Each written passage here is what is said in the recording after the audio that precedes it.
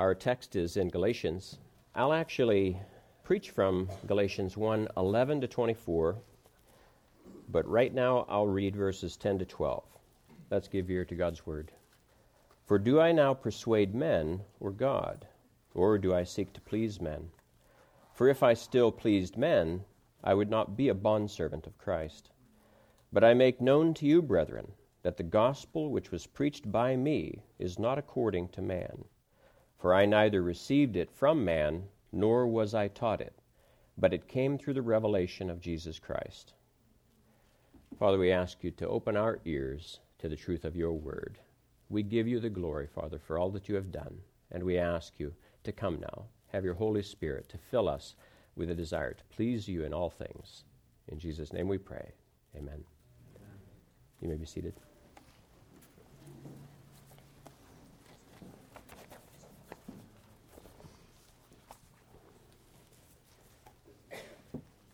The message is, the gospel is of God. And what I just read to you in verses 11 and 12 is really the premise behind that statement. The gospel is of God. So Paul in this text presents this premise, and then he gives lots of evidence in support of that premise. And so that's pretty much how I'll structure the message. I do want to begin, though, with 3 points before I get into that text. 2 points are fairly simple, and then the third one is a little bit more involved. But first, in verse 11, Paul does refer to them as brethren. He said, but I make known to you, brethren. And in the past 2 messages, I've talked about how Paul was really coming down pretty hard on the Galatians in this letter. This is the first time he really refers to them in this familial sense, calling them brethren. And he's doing it to soften, in a sense, the fact that, yes, he's been pretty harsh thus far. And yet he wants them to understand that he does regard them as believers. He is wanting to reach them and comfort them, and yet his initial coolness was a rebuke. It was meant to be a rebuke. But yet here he is now softening his tone and treating them in family terms. The second point, and it's the reason that I included verse 10, is that Paul stated that he is not a man-pleaser. And so I wanted to address that just briefly. The Judaizers had accused him of this. And we live in a time, and frankly, I think we're probably always living in a time, where people want to just hear good stuff. They want to hear the positives. That's referred to as man-pleasing. The Bible's filled with references to the fact that people had itchy ears, and they didn't want to hear what the prophets had to say. They wanted to hear people complimenting them, telling them what a good job they're doing. And yet that isn't often what the Bible is ready and willing to tell us. And the prophets also had that same different message from God. We now have it codified. And so we have a lot of negatives in the Bible. And those people that refuse to speak to our culture about those negatives are preaching only half the gospel, and therefore they're not preaching the gospel. So we need to preach the gospel. It includes both positives and negatives. So he is rejecting a negative in this verse. I do not now persuade men. And I'll get a little bit more into this, but I wanted to speak first about what Jesus said. Remember what he said about wide is the gate and broad is the way that leads to destruction. That's because the path that is broad, that leads to destruction, incorporates both legalism and licentiousness. So those people are marching towards hell, and they have many, many churches that they can attend that will not rebuke them for this. That's why Jesus said, narrow is the gate and difficult is the path that leads to life, because you've got to stay out of the ditches. On that road, the ditches are legalism and licentiousness. Paul himself had been a legalist. And we'll get into a lot of details about that as we proceed through chapter 1 here. But yet, he admits this. He knows this. And yet he's being accused now by the Judaizers of getting into the other ditch. He's jumped from legalism into licentiousness. And he's rejecting that. Because he said, if I were to do that, what I'd really be then is a man-pleaser, and I'm certainly no man-pleaser. He wouldn't have gotten beaten nearly as much if he were a man-pleaser. So now, I want to address one more question, and that's the third point, and it'll take a few minutes. But that question is this. Why were the Galatians so easily led astray? They had been converted soundly, recently, and yet here they are being led astray so soon after this conversion. And so I believe the answer is this, that what the Judaizers were saying to the Galatians appealed to them. It appealed to them in an emotional sense. We were told earlier that we must not follow our emotions. We must follow the Word of God, and that's exactly what I want to say here. These Galatians were being told that they really have a part in their salvation. It can't be as simple as Paul is saying. That appealed to them at this visceral human failure sense, because they experience all of this sin and shame, and they want to get rid of it. And they don't really see the means of getting rid of it through the gospel. They don't understand that. They still think that they have to earn it. They have to work. In economics and free market economics, there's the concept of there ain't no such thing as a free lunch. I love that concept in free market economics. But in God's kingdom, there is not only a free lunch, but it's a free meal ticket for the rest of our existence, which is going to be forever. And that goes against the nature of our world. It goes against the nature of people that feel that they always and must earn everything that they ever use or ever gain. And that's just not true. But they have a lot of biblical support for that. The book of Proverbs is all about industry, is all about hard work and ethic.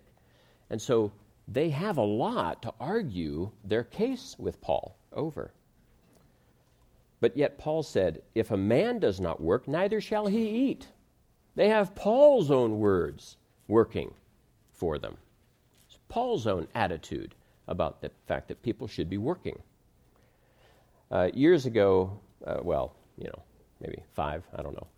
But anyway, I watched this video, and it was about the tigers, the tiger nations that had experienced this economic calamity back in 97, when all the hot money that rolls around the world was suddenly just pulled from Asia.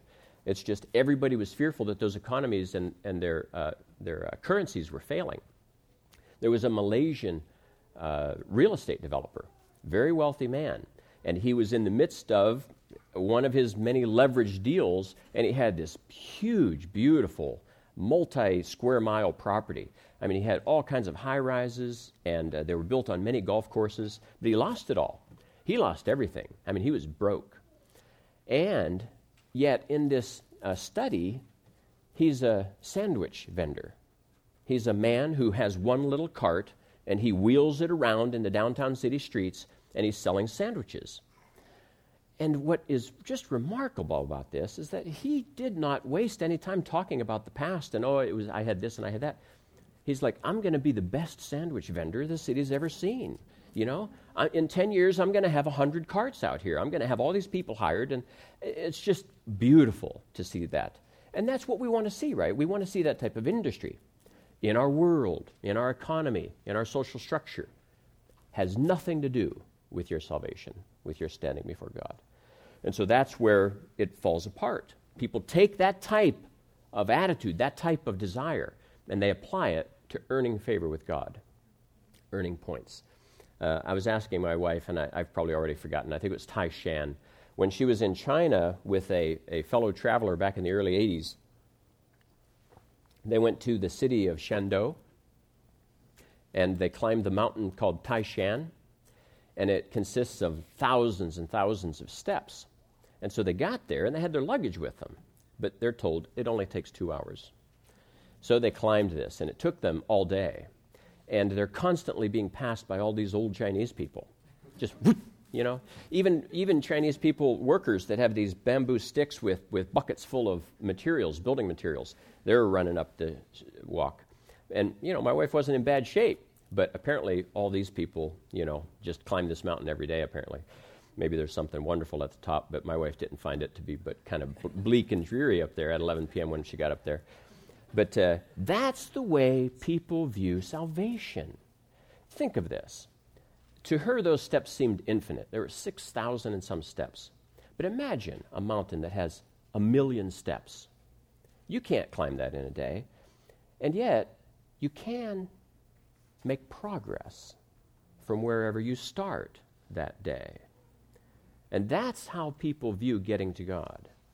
All they have to do is show some progress, and then God will let them in. And pretty much the cutoff line is behind me for those that aren't going to get in. However much industry I've thrown into it, God is going to reward me for it. I'm in. We're the standard. We're the dividing line. That's what the Tower of Babel was all about. Us building a tower that can reach into heaven to prevent us from being distributed over all the earth and lost. Have our glory be lost in the mass of humanity that's spreading out across the globe. Remember last week, if you were here, I shared with you this Mormon woman's perspective on the good news. Remember what she said is this: evangelical Christians are not mainstream Christians. They do not believe that you are saved through your works while on earth, but simply by asking Jesus to be your personal Savior. That's how this Mormon woman viewed the good news of the gospel. It was foolishness. It was wrong. It was something that evangelicals are in error about. And that's because the good news of the gospel emphasizes man's impotence, man's inability. It humbles man. And people don't like this humbling. They want to hold on to the theory that their effort is earning them points with God. And they really are upset with people that try to upset that worldview, that try to open their eyes to the truth. They want to lower the bar of righteousness low enough that their shame does not prevent them from getting in. So as your shame climbs, that bar goes lower and lower. You just want in.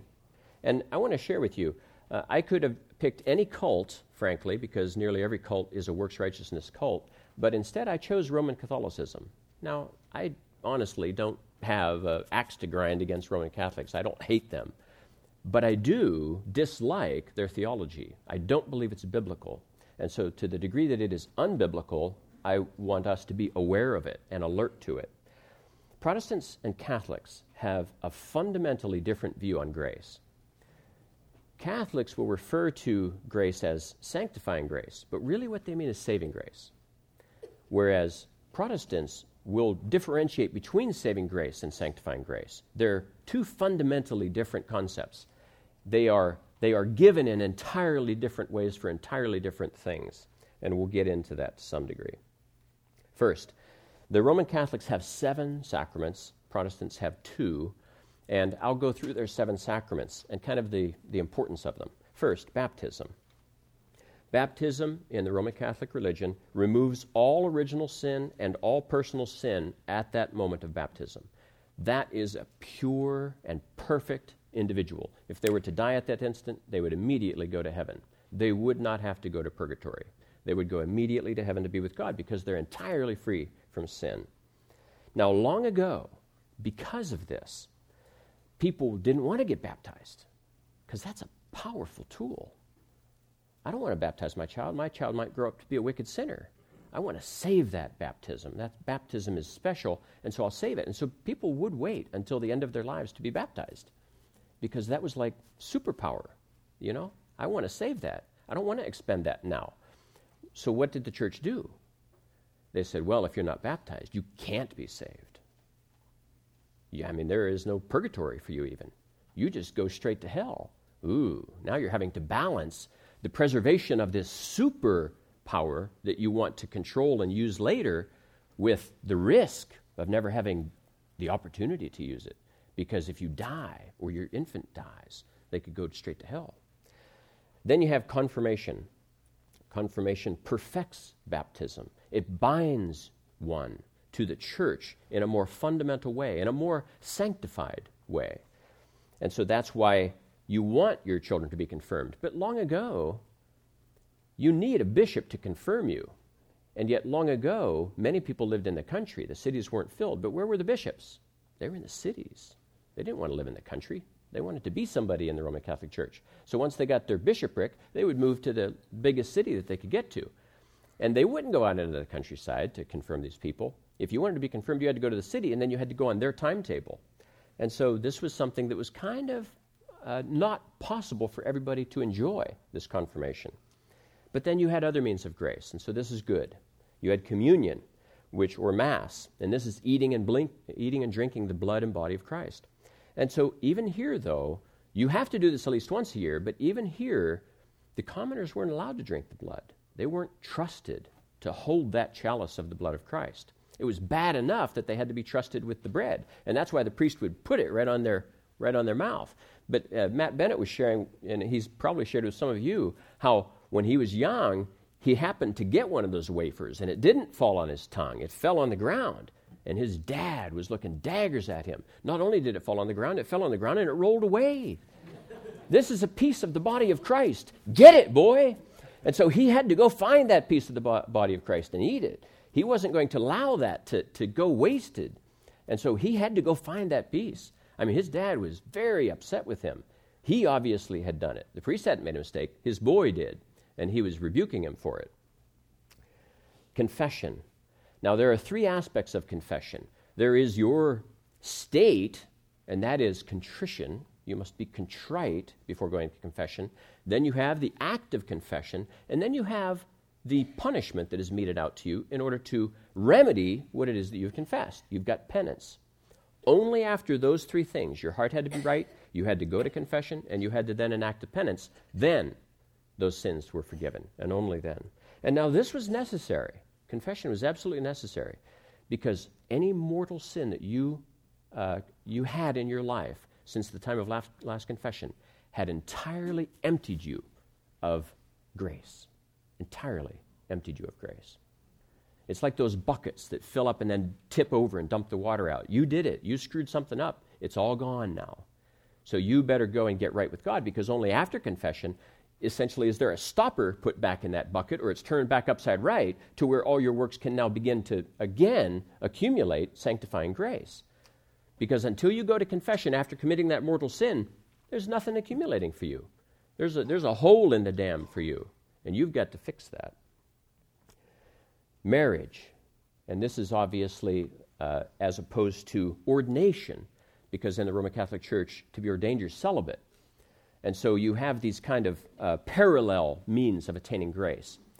We who are married know that we need grace to remain married. We know this, and so we're thankful for this one. We don't view it as a sacrament, but we do view it as a blessing of God, that He gives us grace such that we don't kill our spouses or have our spouse kill us. On the way here, I told my wife, I said, I have my glasses and I have my sermon, I'm ready. She says, well, either one of those can disappear at any time. See, I give you insight into my wife. You know why I have to behave. But so you have marriage and ordination. That's for the kind of these twin paths of getting additional grace. And now you have the last one, which used to be called last rites, used to be called extreme unction. Now it's called anointing the sick. They've changed it. I ask you, why did they change it? Roman Catholicism is very, very pragmatic. There are two reasons they changed extreme unction or last rites. Think of it. Think of you as being at the deathbed of a loved one, and you've got this opportunity to get that priest there to absolve your loved one of all sin, to bypass purgatory, go straight to heaven. And what happens if you call that priest too late? Or if your priest isn't as good as other priests, and he gets there late, and they're dead now? That last rites could not be performed upon them. Whatever sin they died with, and if they'd committed a mortal sin since their previous confession, there's no sanctifying grace for them. Their bucket is empty. Now it's up to everybody else, right? It's everybody else who has excess grace over in this other big communal bucket to save your loved one. Or up to you to pray them out of purgatory. So suddenly you have this tremendous burden on you to save them. when if only you'd been able to call that priest a few minutes earlier, or only he wouldn't have been so lazy in getting there late. So see, the Roman Catholics were taking a lot of flack for allowing this to be the case. And then two, what if the other thing happens? What if you call the priest in? Last rites. One time, just like baptism. So see, now it's last rites. You call him out there, and he doesn't die. He survives. It's just as bad. Because now he might again, and now you've shot it again. You've lost that opportunity. So you see how pragmatic they are. Now they call it anointing of the sick, and it does bring grace into your life, and you can do it as often as you want. So they solved a problem there. And really, the nuclear weapon in Roman Catholic grace is baptism. And that's why they had to close that loophole. They had to just close that long ago and say, no, if you aren't baptized, you're not saved. And that's why even now it's associated with salvation. It's because they closed that loophole long ago. And that's why now it's even associated with salvation. Because if you don't get baptized, you don't get in. Because people were abusing the privilege that it gave of totally washing away all of your sin. Now, why do I bring this up? Roman Catholicism works, right? It's very popular. Cults work. They're very popular. From an earthly perspective, these religions work for people. They do what they want. But do they do what you need? I don't think so. In order for them to do what you need, it must be biblical, not unbiblical. And so that's why we want to talk about this. Now, Paul's main point, as I mentioned to you, was this premise that the gospel is God's idea.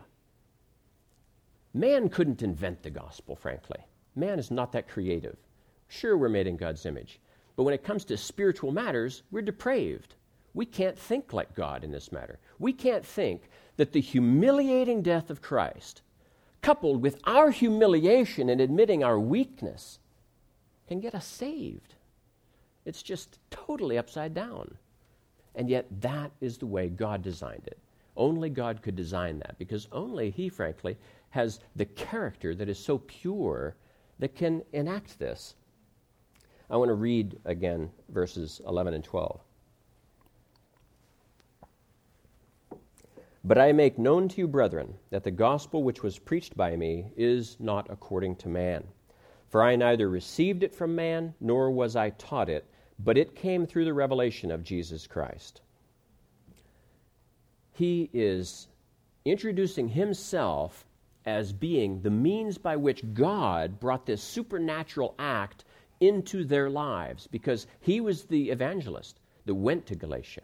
He was the evangelist that preached to them, and through which they were saved.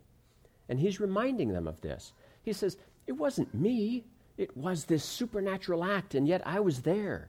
And yet I was not personally taught. God gave me this as revelation. He's again supporting the fact that he's a big A apostle, as I talked about a couple months ago. He is not inferior to the other apostles.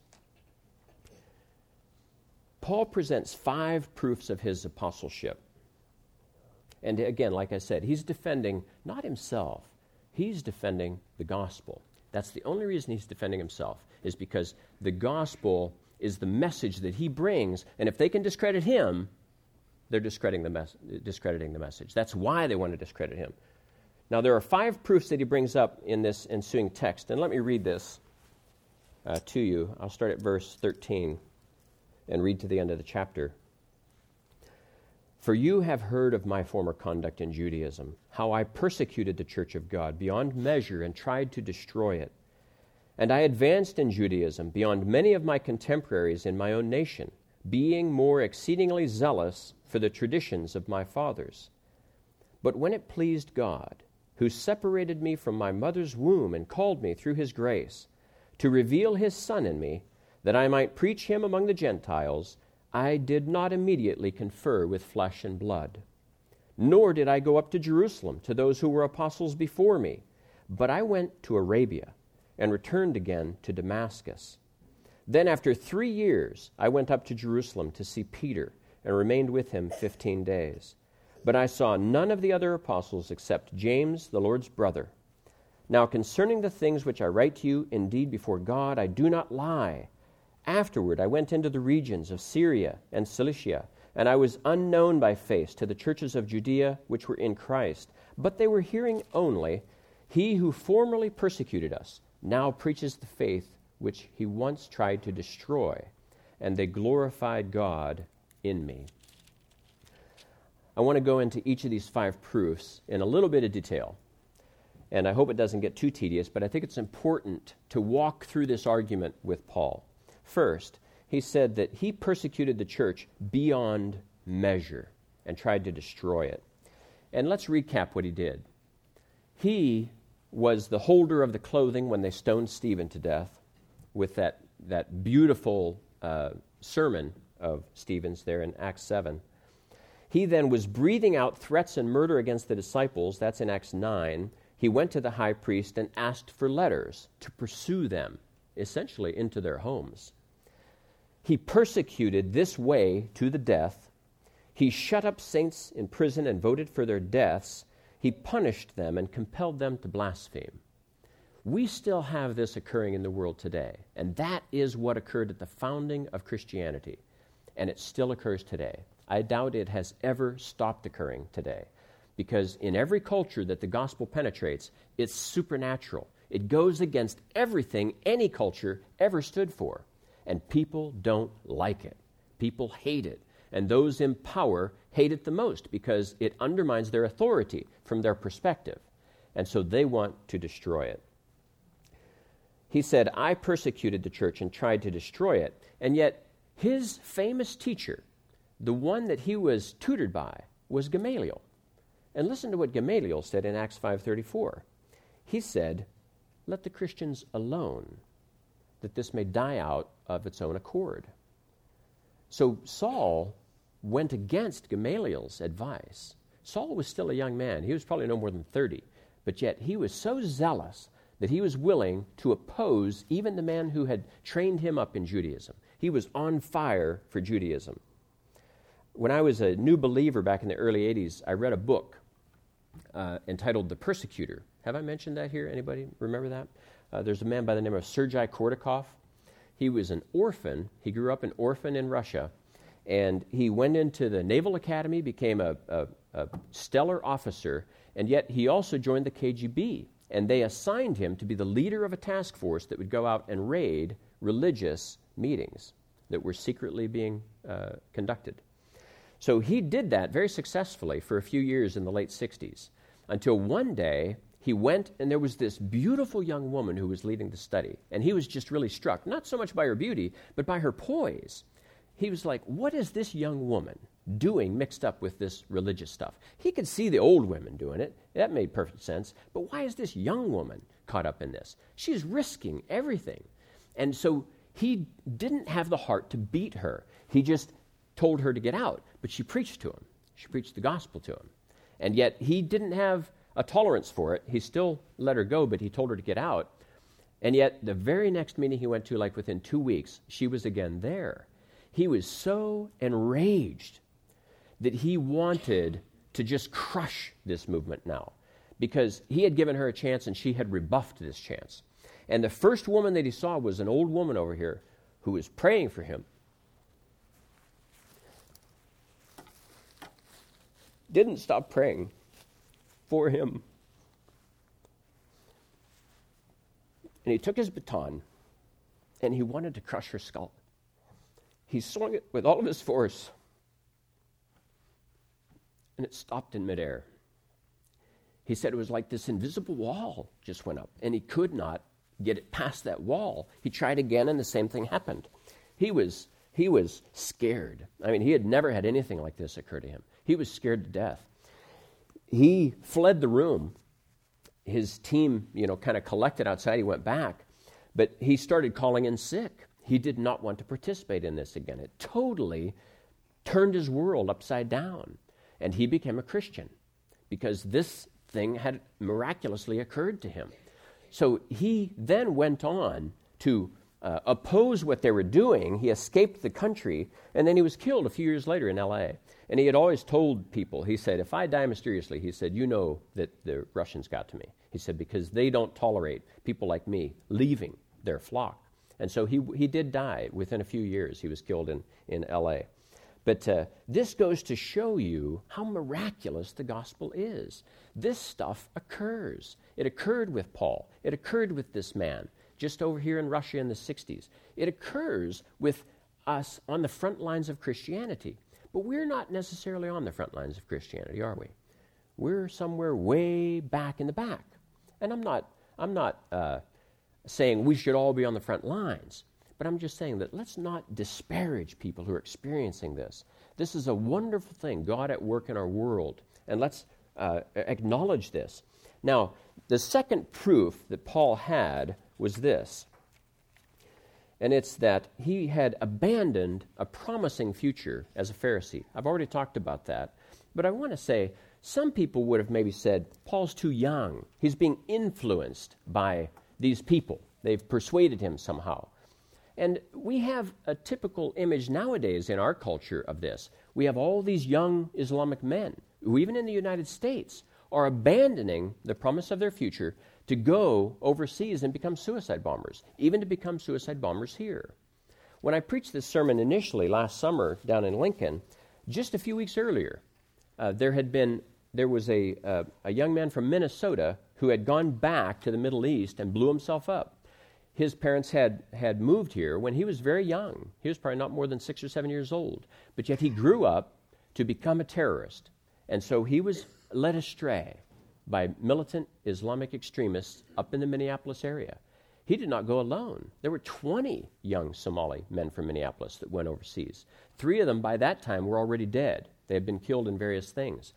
And then just last week, if you remember, in Portland, there was a young man arrested. He was actually approached by the FBI with a sting operation, and he was given all kinds of opportunities to show his bona fides for the Islamic faith through various things, teaching, blah, blah. He went right to the violent one. He wanted to go out as a suicide bomber and kill a bunch of people in the process. And so now, of course, the defense is arguing that he was trapped and entrapment. But yet still, it shows what's in these young men's hearts, this desire for something bigger than themselves. And so that's what Paul could be accused of. But yet, he already had that zeal. He had it for Judaism. He was already on fire. He was opposing Christ. So what he gave up was something that was already these men are thriving to, flocking to.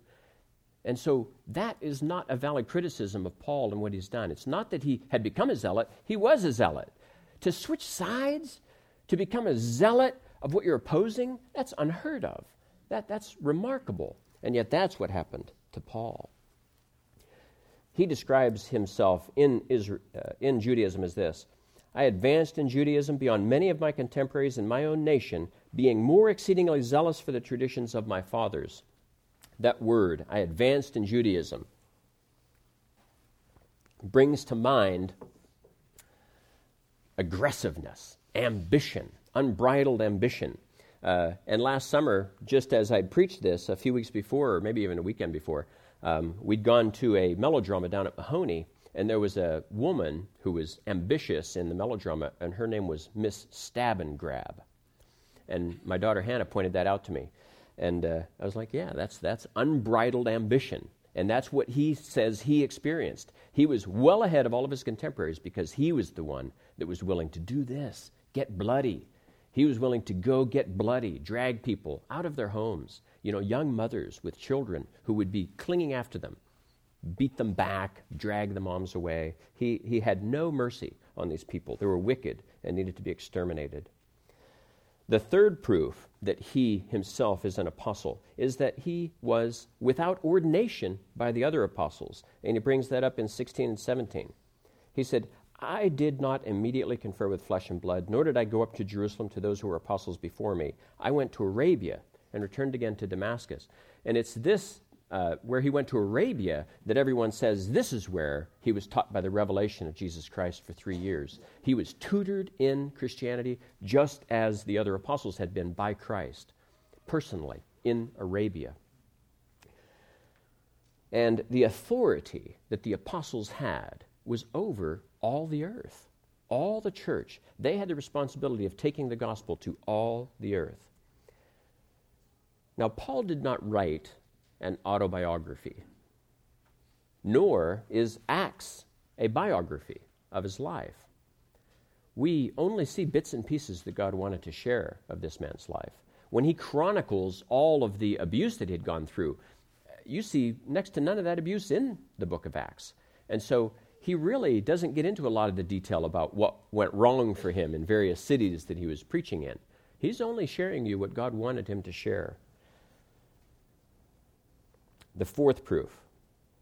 Paul finally did meet Peter and James, but only after 3 years, it says in verse 18. Then after 3 years I went up to Jerusalem to see Peter and remained with him 15 days. But I saw none of the other apostles except James, the Lord's brother. In other words, if they had authorized him to be an apostle, and which means that he is in some way inferior to them, why would he not even have gone to see them? It's just not possible. The fifth proof and the last proof is that he was accepted by the Judean churches. And let me read starting at verse 22. And I was unknown by face to the churches of Judea which were in Christ. I was unknown by face to those people in Judea. He had never even been through these churches, and yet they knew of him because they knew that the one that formerly persecuted them now preached the gospel. And if he had been made an apostle, through derivation we can see another proof here. If he had been made an apostle by the other apostles, then the Judean churches would know him. He would have been with them. The Judean churches are in Judea, where all the apostles are. Because when the persecution came, all the believers spread, but the apostles remained. The Bible's very clear. The apostles remained as a unit in the city of Jerusalem. Now, why did Paul give these proofs? Again, I already told you, he was demonstrating the fact that he was an apostle and he was not a man-pleaser. That is not what he wanted to do. He reminded the Galatians who he was and how he came to be who he was, why it was that he was on fire for God. His service to Jesus, when you understand his personal experience, his service is rational, even undergoing all of that persecution, all of those many beatings. But you can't convince an unbeliever that any of that is rational. It just isn't rational to endure that type of pain, that type of suffering. And yet, being Christians, only Christians can understand that, can empathize with Paul, can see that the gain is worth the price. Now, we also are called to share the gospel. We are not absolved from what Paul did. We are encouraged to share the gospel. Do you share the gospel? Do you have a testimony? Is your faith in Christ, is your faith in the future of your life here on earth and in heaven above, is it predicated entirely upon the gospel, upon Christ's work, or is it in any way on your work? Because Paul didn't brag about what he had done, even though he had done so much. In the end, he still called himself a servant, and not a very good servant at that. So the question is, how do we go about learning from Paul's life, learning from Paul's experience here? Why is he enduring this abuse from these Galatians? Why is he persisting in love of these people when all they want to do is criticize him and attack him? And it's because he's totally sold out to the gospel. Are you totally sold out to the gospel? Not only have you been saved, but do you love people? Do you love the church? Do you love those that are outside the church? Paul did, and he commands us to do the same. That's our job. As Christians, that's your responsibility. We are told in Scripture to pray without ceasing, to stand fast in the Lord, to be anxious for nothing. We're told to put to death the members which are on the earth. But yet, does that mean that if you accomplish those things that you've somehow earned God's favor? No. It has nothing to do with earning God's favor. You have God's favor through Christ. And so there is a huge gulf that exists between saving grace that we get through Christ and sanctifying grace, which we get through sometimes the school of hard knocks. Now, it's true, it's the Holy Spirit that's taken us through that and sanctifying us. And yet, we do participate in that. We are active in that. And so when he commands us to pray without ceasing, to stand fast in the Lord, to be anxious for nothing, to the degree that we obey, to the degree that we engage ourselves in living like Christians, is a degree to which we will receive sanctifying grace. We will be sanctified. Tomorrow, if you do all the things that make you grow in Christ today well, tomorrow will be perhaps a 0.1% easier to do the same. That's what life on earth is all about. That's what the process of sanctification is all about. You're developing good habits, and you're persisting in those good habits, and you are then making it that much easier for you to do the right thing tomorrow, to do God's will as opposed to your own will. Now, I want to get back to this testimony, though, because if you've read Acts, and, we had Pastor Kaiser lead us through Acts a few years ago, and when you see where Jesus, for instance, spoke to Paul on the road to Damascus, you see it not only in Acts 9, but you see it repeatedly. It comes up later in Acts 22 or 26. And so you see that Paul is again giving his testimony. He's giving his salvation story, this miraculous salvation story. And frankly, even if you grew up in the church all your life, you have a miraculous salvation story. It's not like Paul's, thank God.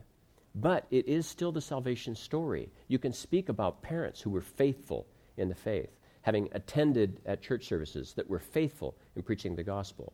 This is a story that you are called to share with those that don't have that story, with those that don't have any love or respect for the church. You can give them that. You can educate them on this. I want to share with you this story, and I think actually Pastor Kaiser shared this a while ago, but I'll share it again because it's just beautiful. About over 100 years ago in London, there was a street preacher by the name of Hughes, H.P. Hughes, and he was the head of a rescue mission in London. And he was famous for his street preaching. He was a great preacher. And yet there was also a rather renowned atheist. At that time, he would have been referred to as an infidel. And there was this famous infidel by the name of Charles Bradlaugh. And at an open-air meeting where Hughes, the evangelist, is preaching, Bradlaugh challenges him. And he says, I challenge you to a debate about the merits of faith versus no faith. And Hughes accepted on one condition. He said, to this debate, I invite you to bring 100 people who have been made better by embracing your message. He says, because I'll do the same. I'll bring you 100 people that were formerly prostitutes and drunkards whose lives have been transformed by the grace of God. And I invite you to do the same. Bring me 100 people whose lives are infinitely better because of their lack of faith. And so Bradlaugh refused on those grounds. He didn't have 100 people to bring. If he brought 100 people, their lives are probably worse off for having embraced their atheism. I want to close by reading John chapter 1, not all of it, but just some verses from it. I'm going to read from John 1, verses 1 and 2, and then verses 11 to 13. In the beginning was the Word, and the Word was with God, and the Word was God. He was in the beginning with God. He came to his own, and his own did not receive him. But as many as received him, to them he gave the right to become children of God, to those who believe in his name, who were born not of blood, nor of the will of the flesh, nor of the will of man, but of God. So the saved are born of God. If you are not born of God, you are not of God. If you are not born of God, please talk to one of the elders, because a hunger for being born of God can be appeased. You just have to follow what God commands us to do. Let's pray. Father, we thank you for this, your word. We thank you, Father, for the supernatural gift of the gospel, the supernatural gift that Paul so evidenced in his life. He can point to when he was an unbeliever, a legalist in Judaism, and when he became a believer and he embraced the gospel. We ask you, Father, to make that distinction in our lives so clear that we would have no doubts that we are yours. We ask you to be with us now, to glorify yourself through us.